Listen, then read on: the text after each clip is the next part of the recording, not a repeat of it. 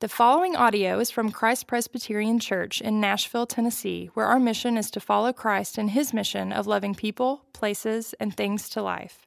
For more information about Christ Presbyterian Church, please visit christpres.org. If y'all want to go ahead and grab a seat. So glad y'all are all here. It always makes me very thankful when I am having to say, hey, because it means y'all want to hang out, and I love that. And, one of the great things about even where our church is located in the city is that when you leave these doors, you can actually go grab lunch with whoever you just met or whoever you're seeing. It's a great time to do that. You can run really quickly in the cold, and it's not too bad. But my name is Stacy Croft, if I haven't met you. I'm the pastor here at Christ Pres Music Row, and would love to get to know you if I haven't met you already. Love to get coffee with you. Love to hear your story and help you get plugged in further in the life of our church. I've gotten to meet several new people who've just either moved to town or moved to this area of the city and are coming to church here. And man, it's been great to have a lot of new folks and a lot of new faces, and yeah, it's really sweet. One of the things that I remember as I grew up, I'm from Texas originally, and my dad and mom are from there as well. And, there was a time where I asked my dad, I said, hey, I'd love to see kind of where you grew up. And years ago, we took a trip out to East Texas, and he grew up in the 40s that is 1940, by the way, in the East Texas oil fields. That's where he grew up, in that scene where the oil was being drilled out and communities were literally being built around where the oil was being drawn out of the ground in East Texas, around Tyler, Van, some of those areas, if you're familiar somewhat. That's somewhat southeast of Dallas. And I remember him driving me to several different places, a place called Troup, Texas, which, it's not even spelled like you would think it's spelled. It's Troupe. The Texans, we got to spell things different. So Troup, Texas, Troup, as he called it. You go to Troup, there's, a few little things there. And I remember him driving we went kind of on this dirt road back into this path through some trees. And we just parked in the middle of a dirt road, not a whole lot out there, just kind of like what you right outside the city, here, just a lot of woods and maybe a dirt road. And we got out of the car and we walked up this kind of what looked like an old road. And from left to right, there were just little clearings all along the way. And we just kept walking down this path, and then all of a sudden he said, okay, let's go here. And we took a left, and we walked up to one of the clearings, and he said, this is where my house was. And he began to show me, and you could see really deep into the ground, it kind of, some of the cinder block and some of the rebar that was formed into the walls. And he pointed out to me, he said, this is not normal rebar. This is actually called sucker rods that they used to use for sucking the oil out of the ground. They used the sucker rods instead of rebar to build. And he began to teach me, and we walked into this little plot, and he showed me where his room used to be and all these things. Then we went out and we went to this watering hole. Literally, this is sounds like a country song, right? We went to a watering hole where there was this giant water tower called the Onion. He said, this is the Onion and this is the hole, blue hole. And we used to just swim here. And it was deep. They didn't even know how deep it was. It was one of these natural water holes that you could just, like a pond that just went down forever. And just hearing him talk about these things, we went by his high school and all these things and seeing all these places and not just hearing, it was so different for me to not just hear of him tell stories about it, but to actually go and smell it and touch it and see it. We're reading a passage that I really chose to connect from what we read in Colossians to what we're looking at in Advent. And when I read it to you, you're going to be like, I'm so glad he did not ask me to read this passage. It's Matthew chapter 1, verses 1 through 17. And all it is a genealogy. It's just a list of names. And it's one of those things where you're like, so-and-so was the father of so-and-so, was the father of so-and-so. And I'm going to read that to us in a second. But the reason I want to read this is because Matthew doesn't write this genealogy in here just as a list of names. He writes it because he wants us to experience the smell, the touch, the understanding that Jesus' life and why a genealogy is important is for us to know that it comes back. There's a history to it. It's a deep past. There's actually two genealogies in the gospel. There's one in Matthew's gospel and there's one in Luke's. And they're written for different audiences. They have some similar names, but they're written to capture the audience and let us know a specific reason why these people are listed in the genealogy. And for Matthew, he wants us to understand fulfillment. There are going to be a few names, and they're big names that even if you're unfamiliar with the Bible, you're like, I know that name. But the majority of them, you're going to be like, I don't know any of these. And quite frankly, most of us don't. Most theologians will look at the names, and we don't know much about them. But what it does tell us is it reminds us, and Matthew begins his whole gospel this way, to remind us that Advent is not just another story. It's not just something you hear. It's meant to be experienced. It's meant to bring all of history culminating into this moment, which what Advent means is a breaking in. It means to break in. It means to birth forth. It come into existence. And so when we read this, I want you to hear that when I read this, how Jesus is, and we're going to look at this in a couple ways, how Jesus is connected to us and how are we connected to him. Matthew chapter 1, verses 1 through 17. The book of the genealogy of Jesus Christ, the son of David, the son of Abraham. Abraham was the father of Isaac, and Isaac the father of Jacob, and Jacob the father of Judah and his brothers, and Judah the father of Perez and Zerah by Tamar, and Perez the father of Hezron, and Hezron the father of Ram, and Ram the father of Amminadab, and Amminadab the father of Nahshon, and Nahshon the father of Salmon, and Salmon the father of Boaz by Rahab, and Boaz the father of Obed by Ruth, and Obed the father of Jesse, and Jesse the father of David the king. And David was the father of Solomon by the wife of Uriah, and Solomon the father of Rehoboam, and Rehoboam the father of Abijah, and Abijah the father of Asaph, and Asaph the father of Jehoshaphat, and Jehoshaphat the father of Joram, and Joram the father of Uzziah, and Uzziah the father of Jotham, and Jotham the father of Ahaz, and Ahaz the father of Hezekiah, and Hezekiah the father of Manasseh, and Manasseh the father of Amos, and Amos the father of Josiah, and Josiah the father of Jeconiah and his brothers at the time of the deportation to Babylon. And after the deportation to Babylon, Jeconiah was the father of Shealtiel, and Shealtiel the father of Zerubbabel, and Zerubbabel the father of Abud, and Abud the father of Eliakim, and Eliakim the father of Azor, and Azor the father of Zadok, and Zadok the father of Achim, and Achim the father of Eliud, and Eliud the father of Eleazar, and Eleazar the father of Mahan, and Mathan the father of Jacob, and Jacob the father of Joseph, and the husband of Mary, of whom Jesus was born, who is called Christ. So all the generations of Abraham to David were 14 generations, and from David to the deportation to Babylon were 14 generations, and from the deportation to Babylon to Christ, 14 generations. This is the word of the Lord. Praise be to Christ.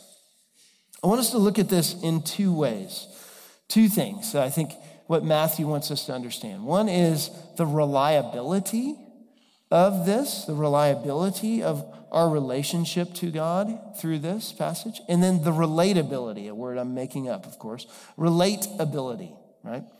So reliability, how is Jesus connected to us? And relatability, how do we connect to Jesus? Why a genealogy beginning? I mean, at first it's kind of like, that seems a bit boring. You'd want him to launch into the story, but what Matthew's trying to do is not just create some suspense, he's actually trying to enter in the doors, bring you in by saying, hey, here is who I'm about to tell you about. That this is a reliable source. That Jesus is who he says he is. He is legitimate. Anytime a genealogy is thrown in the Bible, now whether you read it in the Old Testament or you read one of the ones in the New Testament, it is to show you heritage, inheritance, reliability, legitimacy. It was like, hey, I want you to know that I'm not just making this up. To say someone was someone, you always gave a list of this is why. When Queen Elizabeth died, fairly recently, it's been interesting, even as I've kind of gone back and seen a little bit of the history of succession. I don't know if you've ever looked at why, and I know we hear about it and we're kind of interested in who's next in line to be king or queen, but there's a lot that goes into it. In fact, over 1,000 years ago, they had to create a certain ascension council to help work through this. And then even in the late 1600s, the 17th century, they had to bring Parliament in to be a part of the succession narratives because there were certain people that were like, I don't want the throne, and they'd just walk away. And if you've watched The Crown, some of you have seen some of those fun things. You watch some of the drama of that. But it's a lot more for somebody to say, and you may have seen it in The Crown, when certain members of the royal family have walked away, it's a big deal, more than just what we read in People magazine. And it actually changes a lot of the narrative of not just the royal family, but the UK itself. So there's a lot of part of that, the legitimacy of making sure the succession is right and making for the entire state of the country. That's what's happening here. This is what Matthew's getting at. The genealogy in here is inspired right away as a genealogical register. In fact, the language that Matthew uses, the very first two words that he uses in this, the book of the genealogy of Jesus Christ, parallels to the Hebrew in Genesis to say, this is the beginning. Matthew knows his stuff, and he wants us to pay attention to it. And his great theme, and this sets the tone for the entire book of Matthew, the entire gospel, is fulfillment. Is the word fulfillment. That God does what he says he will do. That this is fulfilled. The word Jesus Christ, and notice even the title in verse 1, the book of the genealogy of Jesus Christ, the son of David, the son of Abraham. That one verse alone contains so much that would have been given to them. And when it says Jesus Christ, I know we're used to that, but Jesus was his name. Christ was not his last name. It was his title. Now, I know some of you are like, well, yeah, I know that. But it's incredibly important. There were other people named Jesus or Yeshua in the Bible, even, we see. We even read a passage last week that talked about Jesus, who was also known as Justus. But Christ was his title, meaning he was anointed. That's what it meant, the Messiah. This was key because this was the pinnacle of all who were looking towards. All of this line that we just read about was looking for an anointed one. They were looking for a fulfillment of God's promise. They were looking for something to come. This is why it even begins with the son of David, the son of Abraham.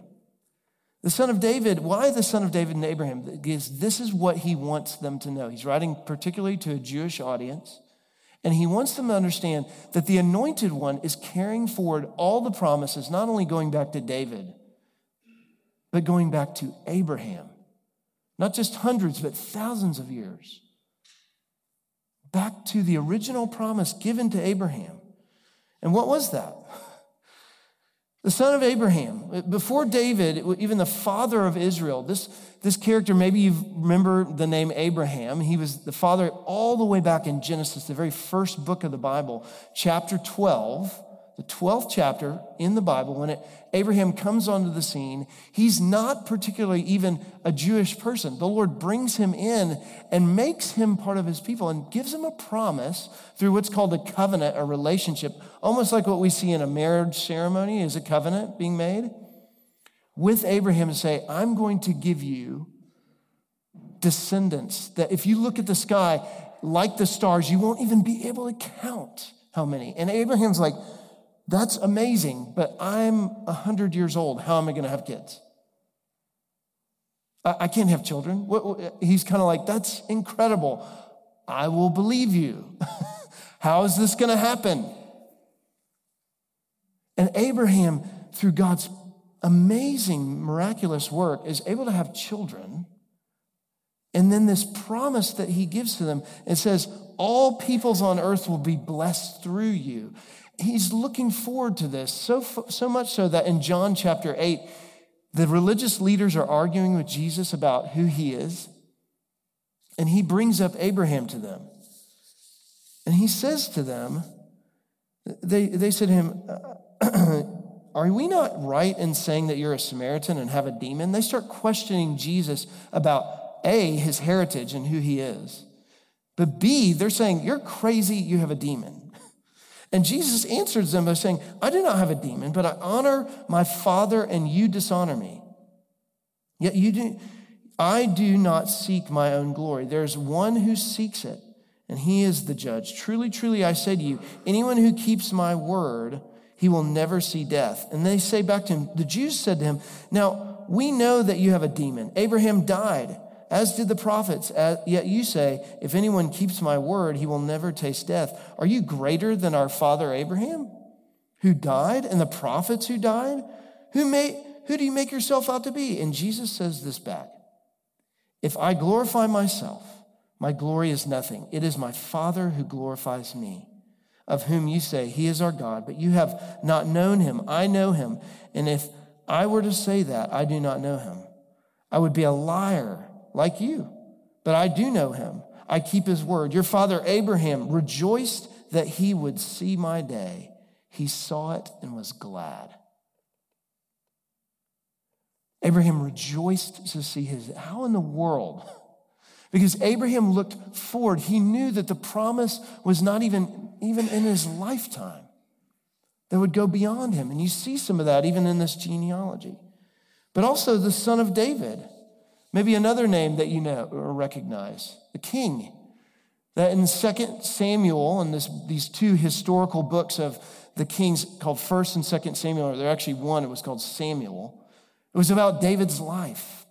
And in 2 Samuel, chapter 7, it talks about David becoming king.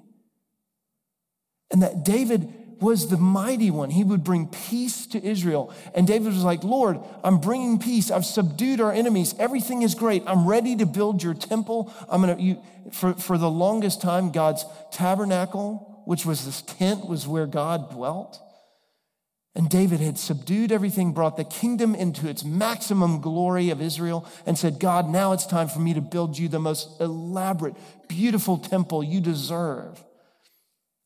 And you would think that God was like, do it, but he doesn't. And here's what's incredible. Instead, he reverses it. He says, no, David, you're not going to build me a house. Because if that were the way it works, because most of the time, how promises that were kept in the Old Testament, you tried to do something for the God that you cared about, hoping that they would give back to you. And in a great twist of God showing how he is different from any other God, he says, David, you're not going to build me a house. I'm going to build your house. And on the throne that you occupy, I'm going to put my chosen one, my anointed one, my Messiah, who will last on that throne forever. Instead of David trying to give God what he deserved, God in his mercy and grace gave David what he didn't. And soon that would crumble, and that's where it even goes from there. The son of David, son of Abraham, and even further on, the fulfillment of what was being brought was way beyond them.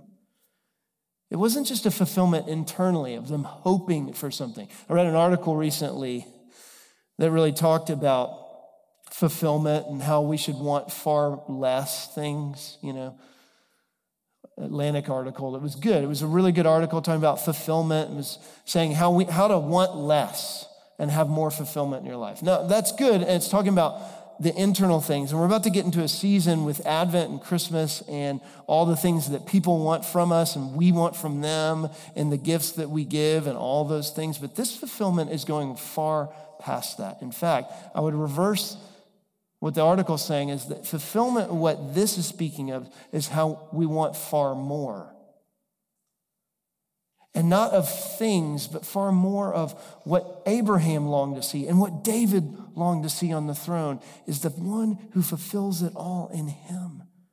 The climax of history himself, Jesus. I want to throw out to us that maybe this genealogy begins this way in Matthew. Before we even get into the wonderful stories we're going to unpack all through the Advent season about how glorious it is of Gabriel coming to Mary and Joseph and all the stories that we revisit every year because we love those. Before we get to that, ask yourself the question, what do you want more of? What fulfillment do you really wish for? What would really meet that here? Because the fulfillment that Jesus brings doesn't just touch on something internal and stick to our insides. It transforms everything. Martin Lloyd-Jones, who was an incredible theologian, British theologian, he wrote a sermon on the fulfillment that was coming in Advent. And the thing he said about this, he said, what God did when he sent his son into the world is an absolute guarantee that every single thing he has promised will come to pass. That Advent isn't just a nice warm fuzzy for us. But even a genealogy is pointing that God, through history and space and time, fulfills every single thing he says. And that is far more and meets the depths of not just our felt needs, but our actual needs all around and inside. What do we really want? What do we want more of? What do we really want to happen? That's fulfillment. That's the thing that touches places in us that we kind of look at and we go, man, I just feel a lack. And that's why it moves not just from his reliability, but if you look at this genealogy, it's not just a list of how God fulfills, but a closer and deeper look at this. If you were reading this from the standpoint of even the Jewish people, they would say, wait, this genealogy?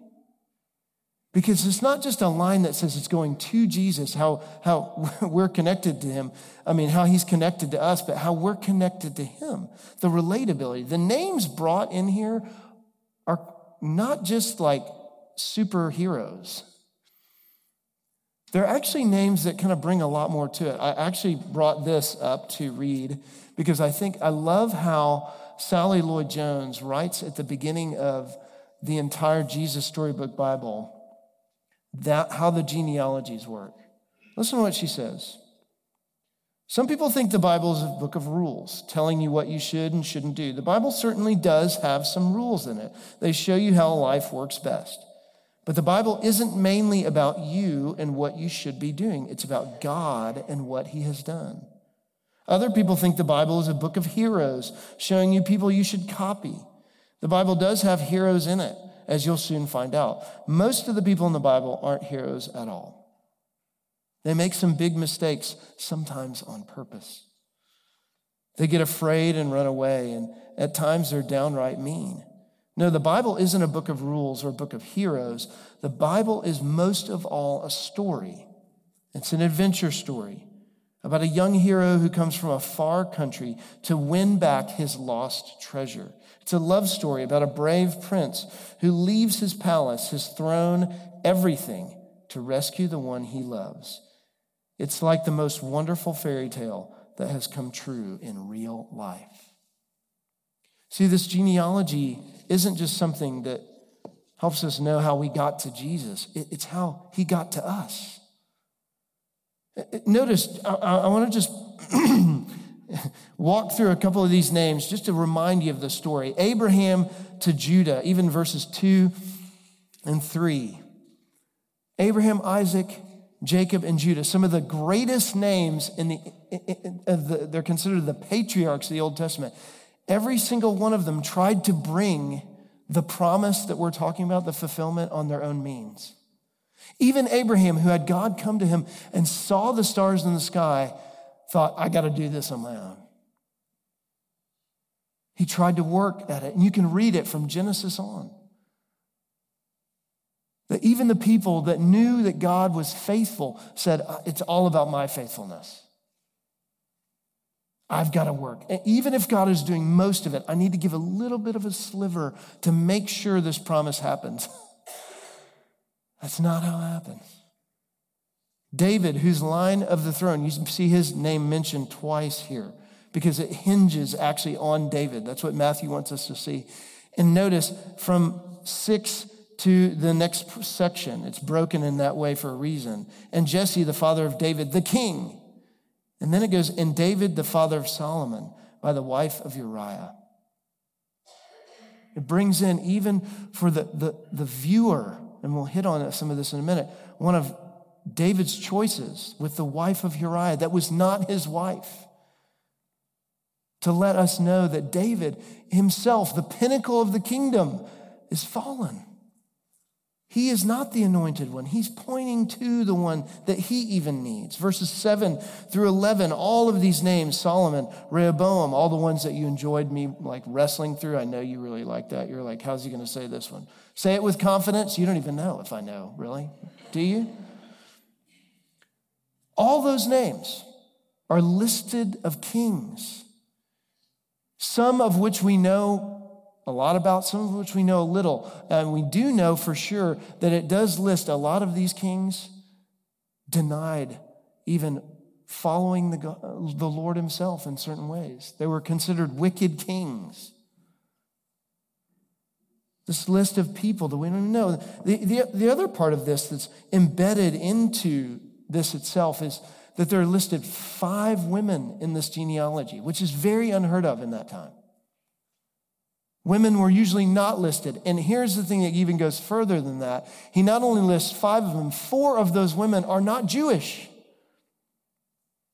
They're considered Gentiles.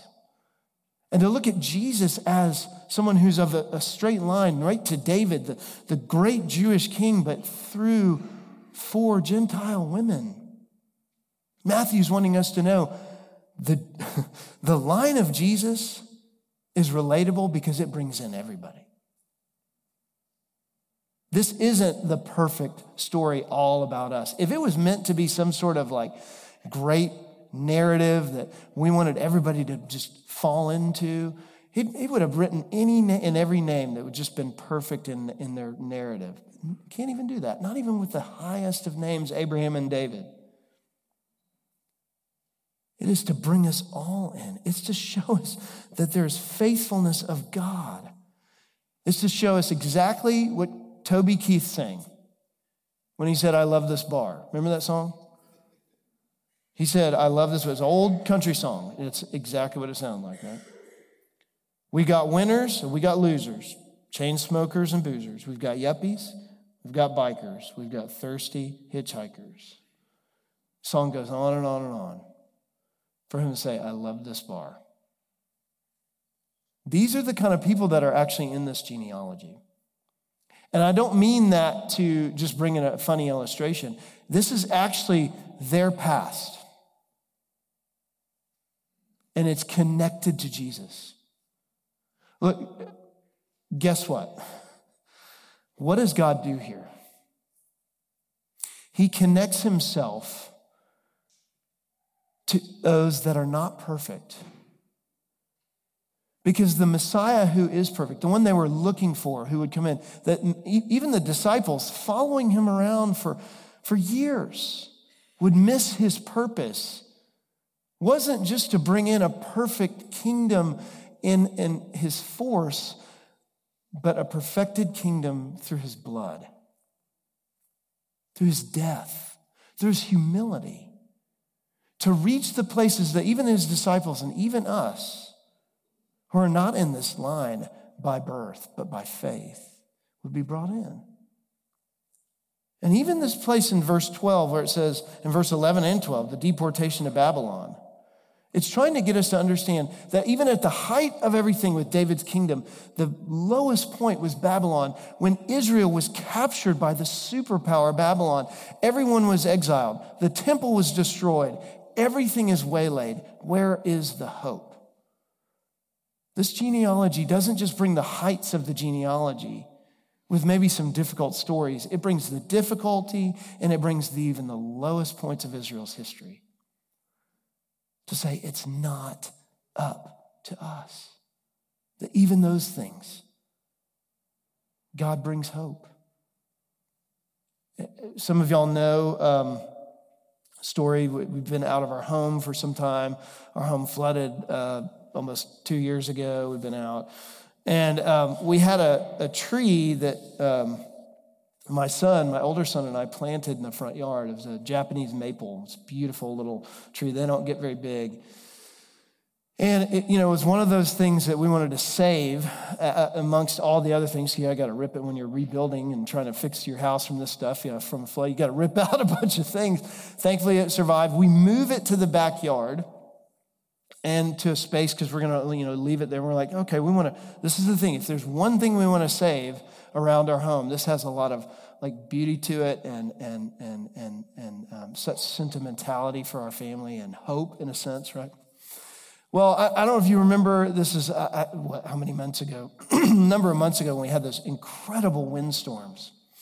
My neighbors send me a picture and they say, oh man, we had a trampoline that was 100 yards down the way. I mean, it's just several yards down the way.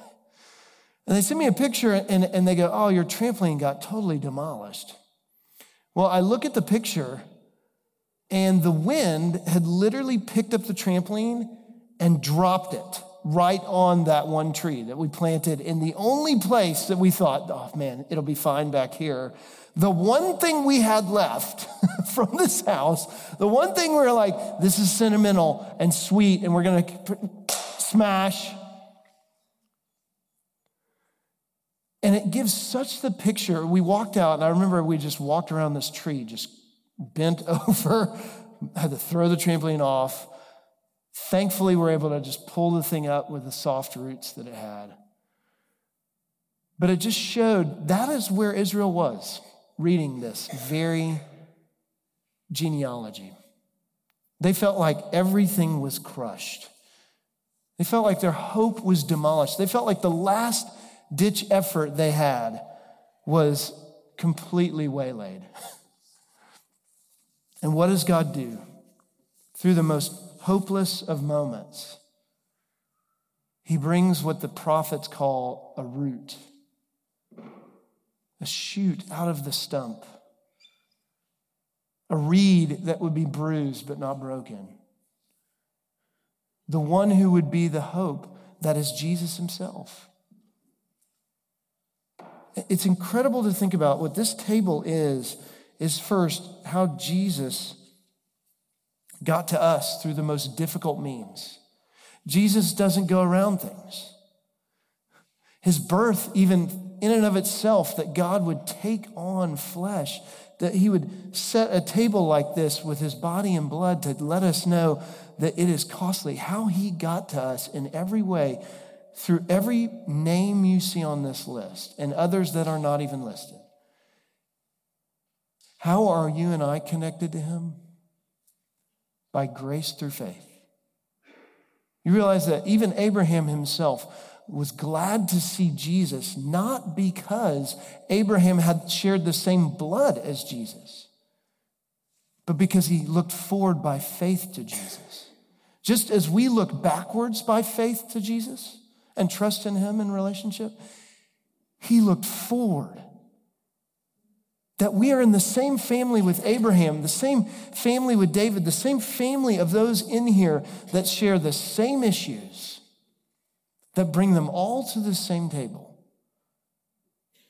And we walk away knowing that how we get to him is by that grace through faith. We can't come in any other way. And what will transform you and I, what will make us different, what will fulfill us, what will change us is not hoping to get close to some some sweet sentimentality. It's by the fact that no matter what looked hopeless, God brought hope. Nothing can separate us. This is why Paul says it. Nothing in all of creation, in all of life, can separate us from the love of God in Christ Jesus. You know why? Because this line brings us in. We are a part of this same genealogy. We're a part of the smells, the experience, the taste, the reality that we are sons and daughters of the King, the Anointed One. This is Advent. When you come to this table, pray for more. That's what the sacraments are to do, not to make you have an experience more, but to see more of Jesus. They're actually for you to have a magnifying glass over who your Savior is, who the King is, who the one who's actually fulfilled these things, who fulfills every moment in your life even now. Nothing is out of sorts for him, no matter what it is. It is all brought up into him. And I would encourage you, if you're here this morning and this table is sweet, it's sentimental, thinking about Jesus, the genealogy, maybe hearing these things and you think, man, I like the sound of it. I don't know if I have a relationship with him like that. And I encourage you not to take of this table. Don't take of it and express something you don't really believe. That would be disingenuous. That would say, yeah, I'm friends with so-and-so when you're really not. I'm in relationship with him and you're really not. But come to this table knowing that what brings you in is by faith in Christ. You trust him. There's nothing you can earn, nothing you can bring. Faith is not something that you have faith in your faith to feel it anymore. It's looking to the one who's actually fulfilled it. That's Christ. Praise be to God. Let's stand together.